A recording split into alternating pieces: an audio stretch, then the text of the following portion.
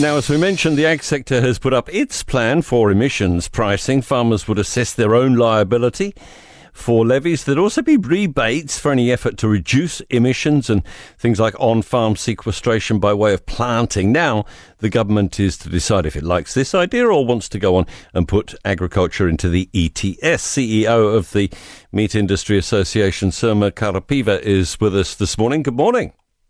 Good morning. From a farming perspective, how is this better than the ETS? Look, I think we need to put all this in context. We were given a challenge about 2 years ago that pricing for agricultural emissions will come in, and we had the opportunity to design our own destiny. So the proposals, the recommendations, in fact, that we've put to government yesterday are a response to that challenge. And it shows that the primary industries are totally committed to playing their fair share in addressing climate change. How this is better than the ETS? Well, the ETS essentially is a very blunt tool. It's a tax. It does not recognise the unique differences between the various gases, the long-lived and short-lived gases that come up from the agricultural sector, and it treats everything in the same way.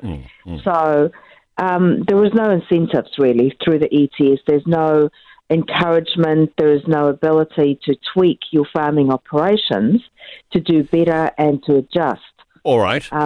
On farm, practically on a day-to-day basis, what happens is you access this calculator, and using that and the way you're farming, the number of stock units you've got, you work out how much methane you produce, how much CO2, and how much N2O.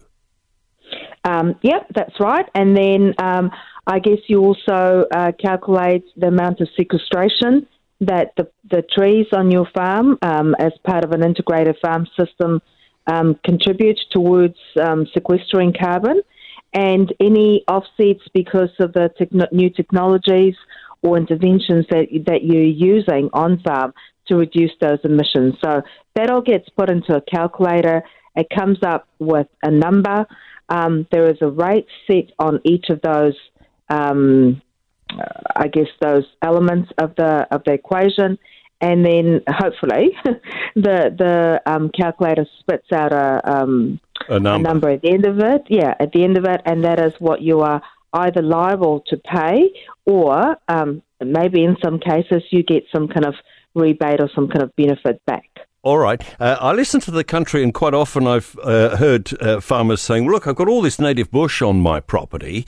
When am I going to see some kind of credit for that? When am I going to see a proper credit for if I plant other stuff on my property?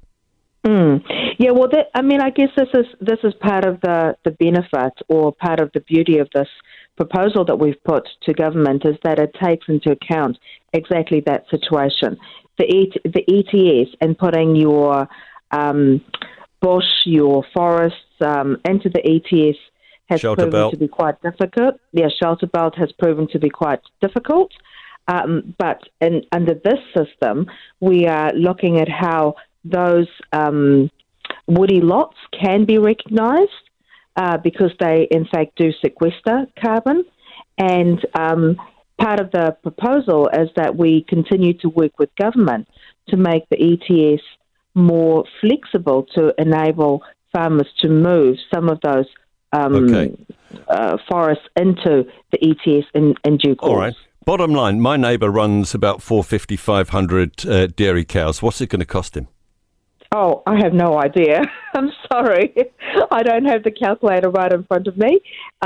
But there are plenty of agricultural professionals out there that will be able to use the current data that your dairy farmer neighbour produces for his annual returns, and feed it into the calculator, and we'll be able to work that out for him.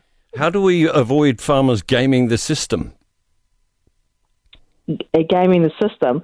Well, look, I don't think there's any way to really game the system.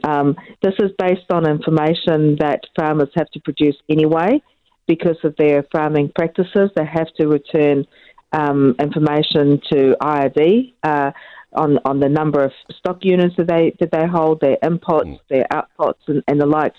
So it's very difficult, I would imagine, to actually game this system. Thanks for being with us this morning, Sirma Karapeeva, who is CEO of the Meat Industry Association, part of that farming lobby group that has put together this proposal on emissions charging for farmers.